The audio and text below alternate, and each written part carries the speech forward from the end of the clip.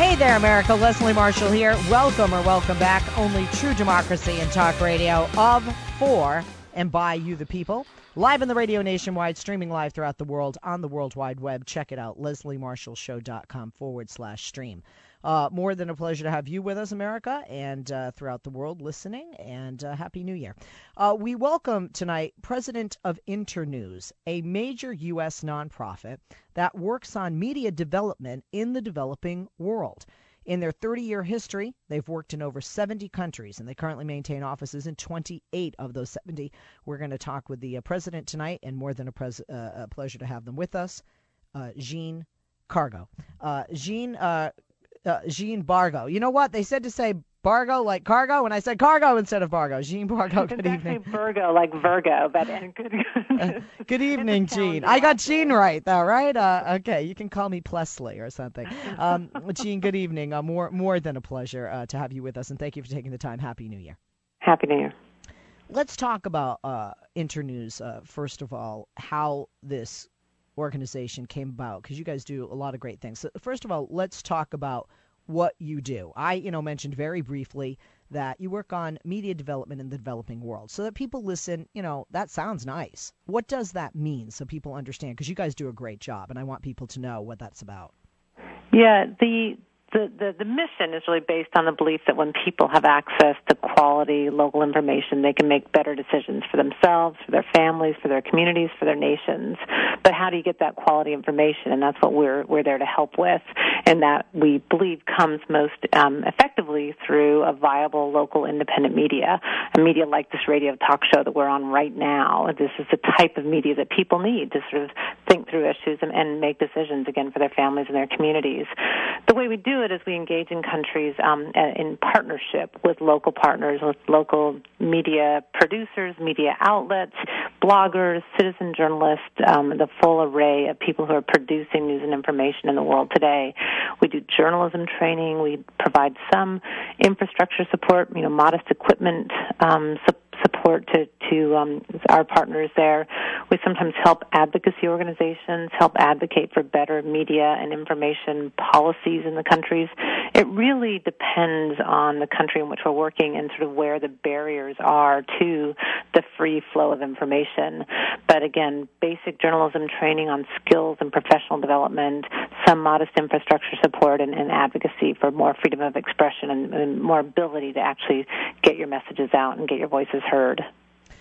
Your organization spends approximately $60 million a year to train and support local indigenous media in the developing world. One of the things that I love about that, and even though I would love to be seen and heard all over the world, I certainly don't know. Let's use two countries as examples in the press release that I got about you.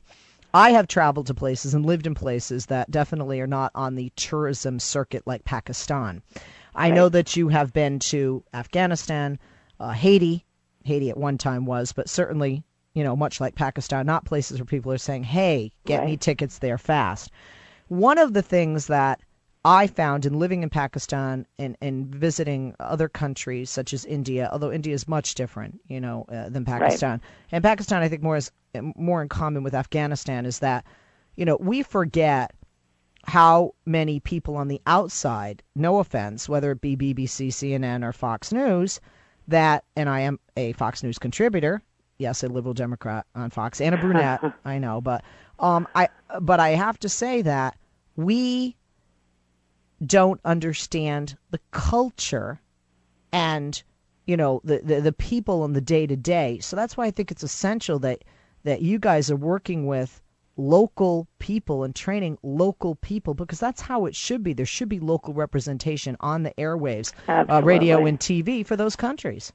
Absolutely. And if you think about it, when Hurricane Sandy hit here in the East Coast, you don't turn to the national news, you turn to your local news. Is your bridge out? Are your schools closed? What's going on? And it's the same thing anywhere in the world. It's a common need and a common desire to have information, to make decisions that affect your first your daily life, your intimate life with your family. And so it's absolutely critical that you have that local news and information. And certainly the BBC and the big broadcasters are important to bring international news and that sort of international perspective. But you can't miss the local news and information as well. And that's where our target is going very, very local, trying to hit the most information poor, as we call it, the most information vulnerable parts of the countries in which we work, including places like Pakistan and Afghanistan, which, as you know, not very long ago, barely had media in Afghanistan. Absolutely. Well, hold that thought, Jeanne. We're going to talk more with you, President of Internews. If you want to join us, keep in mind, folks, guests aren't just here for me. It's your show of for and by you, the people. We're going to talk with you and our guests after this. If you want to join us, please do. 888-6-LESLIE. That's 888-653-7543. We'll be back.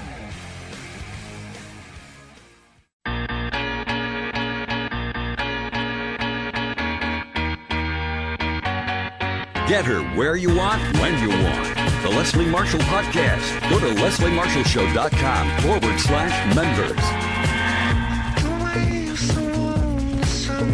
Hey there, America. Leslie Marshall here. Welcome back to the only true democracy in talk radio of, for, and by you, the people. Jeanne Bourgault joins us, president of Internews, and we're talking with her about this great organization, a major U.S. nonprofit that works on media development in the developing world. Jeanne, thank you for holding, and welcome back. Jeanne, you were saying before the break, we were talking about how essential it is to have local, people. You can't have somebody, like you said, who's not, familiar with, the Jersey Shore, and it doesn't work when you have like a Piers Morgan accent. No offense, standing there reporting on the Jersey Shore, and I know I'm going to get a lot of grief for that. But there's some. I think there is for example, my show will be a perfect example of that. Okay, I am carried throughout this country, but we definitely, I think have. Well, we certainly have the trust of people who are like-minded, but at the same time, there are many cities that I've lived in, and they knew me locally or know that I've lived there or I'm from there, etc. And therefore, they feel not only can they relate to me more, but they can trust more the information that I'm giving out. Yep. And that's invaluable to a media outlet, and I think it's incredible. And it's also essential that you show that you are creating opportunity, and in creating that opportunity, it's just a win-win-win, because you know what I mean. Totally. Totally agree with you on all of these points, and it really is about that empowerment of individuals, but also holding governments accountable, giving people voice to sort of have them have some place where they can express their opinions about what's going on in their governments. In Afghanistan, for example, recent polling showed that 77% of citizens of Afghanistan believe that local media is the most important tool to hold their government accountable. And in a place like Afghanistan, you need those tools. And so we're really proud of the work that's been done there. Also, you don't just have like journalistic skills, but business skills, like management skills. Yep. And these people can take these skills and use them elsewhere. One of the things, I remember there was an interview years ago, he's no longer, but at the time he was the richest man in India, and he happened to be a Muslim. And he said, you want to, fight the war on terror, win the war on terror, wipe out terrorism? He said, create jobs. And there's something to be said about that. Because, you need information not only absolutely. Do you create jobs in the media industry, which of course you do, and then media outlets are commercially viable, wonderful places to work, and wonderful places that you're feeding so much of a community. And you also need the information that they create to have a vibrant market economy. People need information to trade. People need information, again, to make market decisions. And so the media both produces jobs in the industry as well as contributes to a healthy economy. And that's why we do it. Also, 73 languages. Essential that people can speak to each other, in their native tongue. And I think, actually, in media, we definitely fall short of that. I mean, one of the reasons we have to hire interpreters every time, we have journalists everywhere is because we don't have those go-to journalists, which any network could have from these people that you're training. Yep, and we do often link up, and we try to when CNN descends on Tajikistan post 9/11. Our media partners are people that we can sort of introduce to other media outlets and say, hey, here's a journalist, a local journalist who can really help you tell the story better and more effectively, and tapping into that local expertise, that local knowledge, and these local connections really makes a difference. And it's not just having the local flavor, but it's also, what is important. America may look at certain things like the breakup of the former Yugoslavia, whereas the lines that are drawn, the ethnic lines, the national lines, they're still highly politicized in the Balkans. We're not aware of that. We don't know what stories such as that mean so much to that population. And when you deal with such a minority voice, whether it's in the Balkans, in Pakistan, Afghanistan, etc., they're not going to get front page news and that coverage. And quite frankly, it's a win-win. With what you guys are doing, you can then have the stories that really matter to that community, addressed or, be the headline of the news. And then again, we, here, whether it's the BBC in London, CNN, et cetera, here in the United States, we then know what's essential. Not we're judging what we think is most essential, but what's most essential to them in that community through those outlets and those people working there. Right. In places like Afghanistan and the Balkans, one of the things that I love about media as well is that it plays a role in informing citizens, but it also plays a role in knitting together war-torn countries. In Afghanistan, we're working with a network of 48 radio stations across the country, community-owned, community-managed, community-run radio stations. But we help those stations share their stories across, between communities. And so suddenly a place where people live in such isolation, such as Afghanistan, they're hearing news from their neighbors. And it makes it you can feel the building of a nation when you can understand what your neighbors are doing. Similarly in the Balkans, certain media, if it's really quality media and really professional journalism, will transcend the ethnic divides and be able to report on what's happening in the country, not just from one ethnic voice or another ethnic voice. And it's really important to us, the role that media can play in mitigating conflict and mitigating tension, and that's a real focus to a lot of our programs around the world, depending on the situation. And also depending on the stories. Stories of a vital issue to an area. I want to use as an example, and you guys have pointed this out, but this is something that definitely made the world look at a country with regard to something that more and more countries are going through, and that is the gay population in different countries. And I'm speaking specifically, as an example, Kenya. Right. And how the media, certainly I do believe, made a difference for the gay community in Kenya. This is just one example of how this is essential and how this is working. Absolutely, yeah. Communities that are underrepresented, if the media starts covering stories in a normal, natural way and not using bias, it really changes the national conversation. It really changes the way people consider the issues. And the media in Kenya has been really heroic that way, and we've certainly encouraged them and helped them to do that. But there's some extraordinary advances compared to some of their neighbors, and you can really see the difference.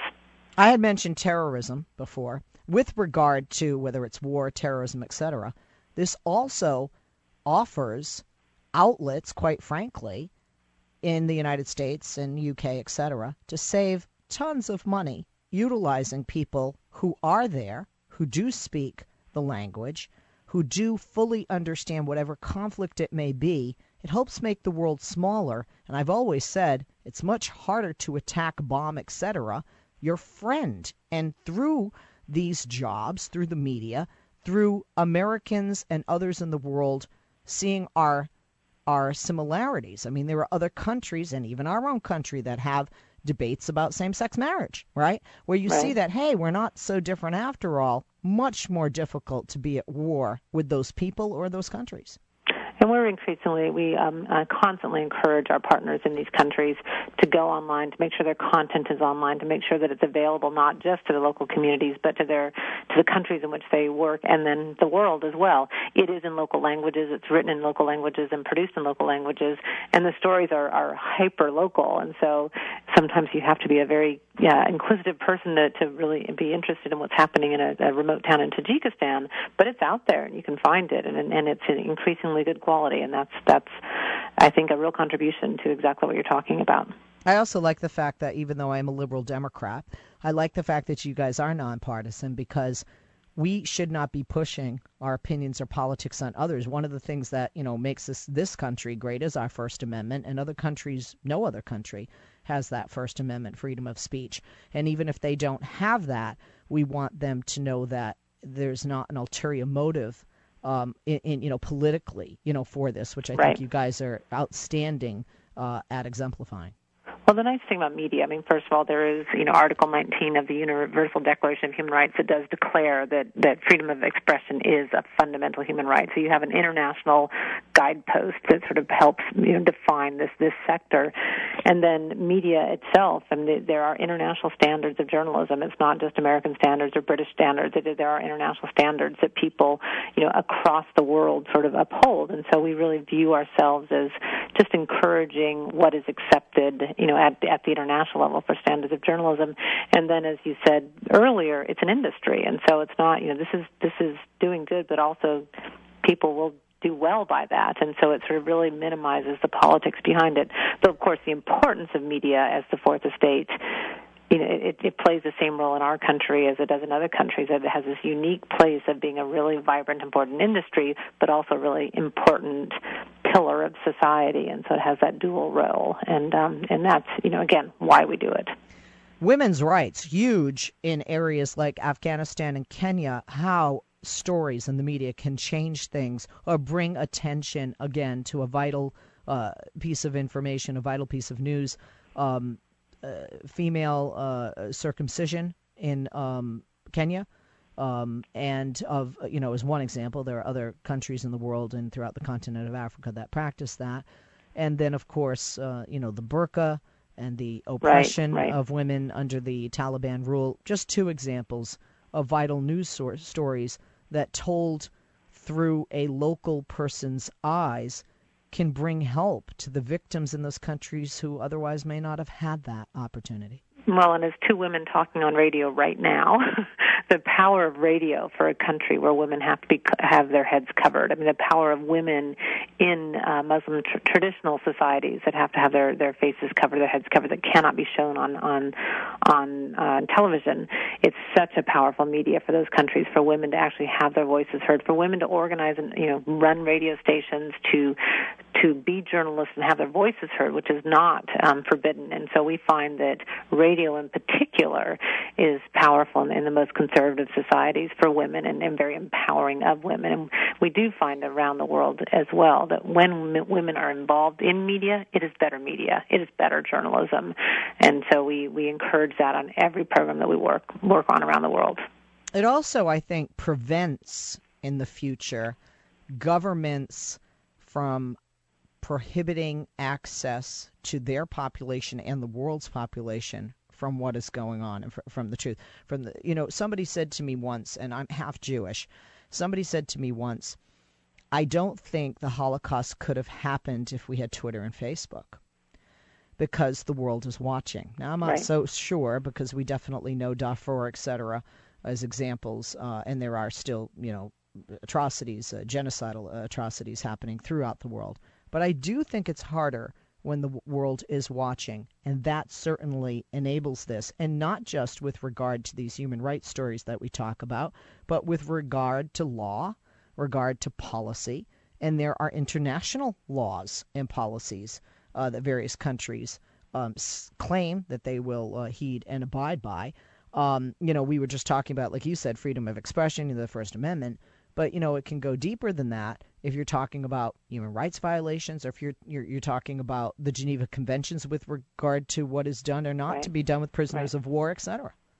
Well, we certainly saw the power of media in the Arab Spring, and for the places where things are going well and the places where things have gone poorly. But the power of media, what I really loved about some of the stories from the Arab Spring was that you saw that blending of the power of social media, Facebook and Twitter, to sort of organize people in the streets, then amplify their story through the power of traditional media, through the satellite television stations, sort of picking up those feeds, picking up the visuals. And so I think some of the media impact in the Arab Spring really captured where we are today in sort of a modern technology, a modern media ecosystem, sort of how that power works, where you blend both those social media with traditional media, and it changes the world. Well, not only that, again, more skills, right? If somebody's used to getting a story with, a pencil and a pad, or, the back of their hand and a pen, this is going to not only change them, it changes the future of that population, changes the future of that country, and it changes the future of whether we're a world of peaceful neighbors or not. And that is essential. I don't think people, understand sometimes how much this weighs in. It for you must be very rewarding in your position there as president, because you're doing something that sounds not only enjoyable, but you're truly doing something and part of something that's making a difference worldwide. Yeah, absolutely. And the people that work for Internews and our partners around the world, certainly we're a very mission-focused organization. And I'm going to put my plug in for my website for anyone that's interested, www.internews.org, to learn more about it, because we'd love for more people to join us in this work. There's lots of ways to contribute and be part of it. But that's what I wanted to ask you. You're reading my mind. That's what I wanted to ask you, because, we're coming to the end of the hour. And I want to get that in. How can people help, and how can people make a difference with this regard? Yep. If you're a journalist, certainly, and interested in a lot of adventure, we have some really amazing adventures in all sorts of countries. That's a very, very narrow group of people. We really think that people need to really believe in engaging internationally, and that's sort of that big sort of, if you think about foreign aid and international development, that to understand that this is really transformative work, and there's a lot of sort of rhetoric against this type of international engagement. So everyone in the country can sort of register and say, you know what, I do believe that we as Americans can make a difference in the world. And I think that's the first step that everybody, every listener could take at this point, is to say, you know what, it's important to engage. You know what, this type of work is important, and I'll talk about it that way. There are other sort of really specific issues when it comes to freedom of expression, and there are different times when on May 3rd is World Press Freedom Day, and sort of think about celebrating the importance of independent press to us around the world, to us in this country, and then to others around the world. And certainly, to sort of, if you wanted to contribute to organizations like ours, we'll do our best to make sure that we do really good work with it. Okay, we appreciate it. Jeanne, thank you for being with us. Jeanne Bourgault, president of Internews. And by the way, check them out once again. You heard it from her. I'm telling you, their website is internews.org. And that's INTERNEWS. And you can also follow them on Twitter at Internews. We'll be posting, obviously, links on our social media sites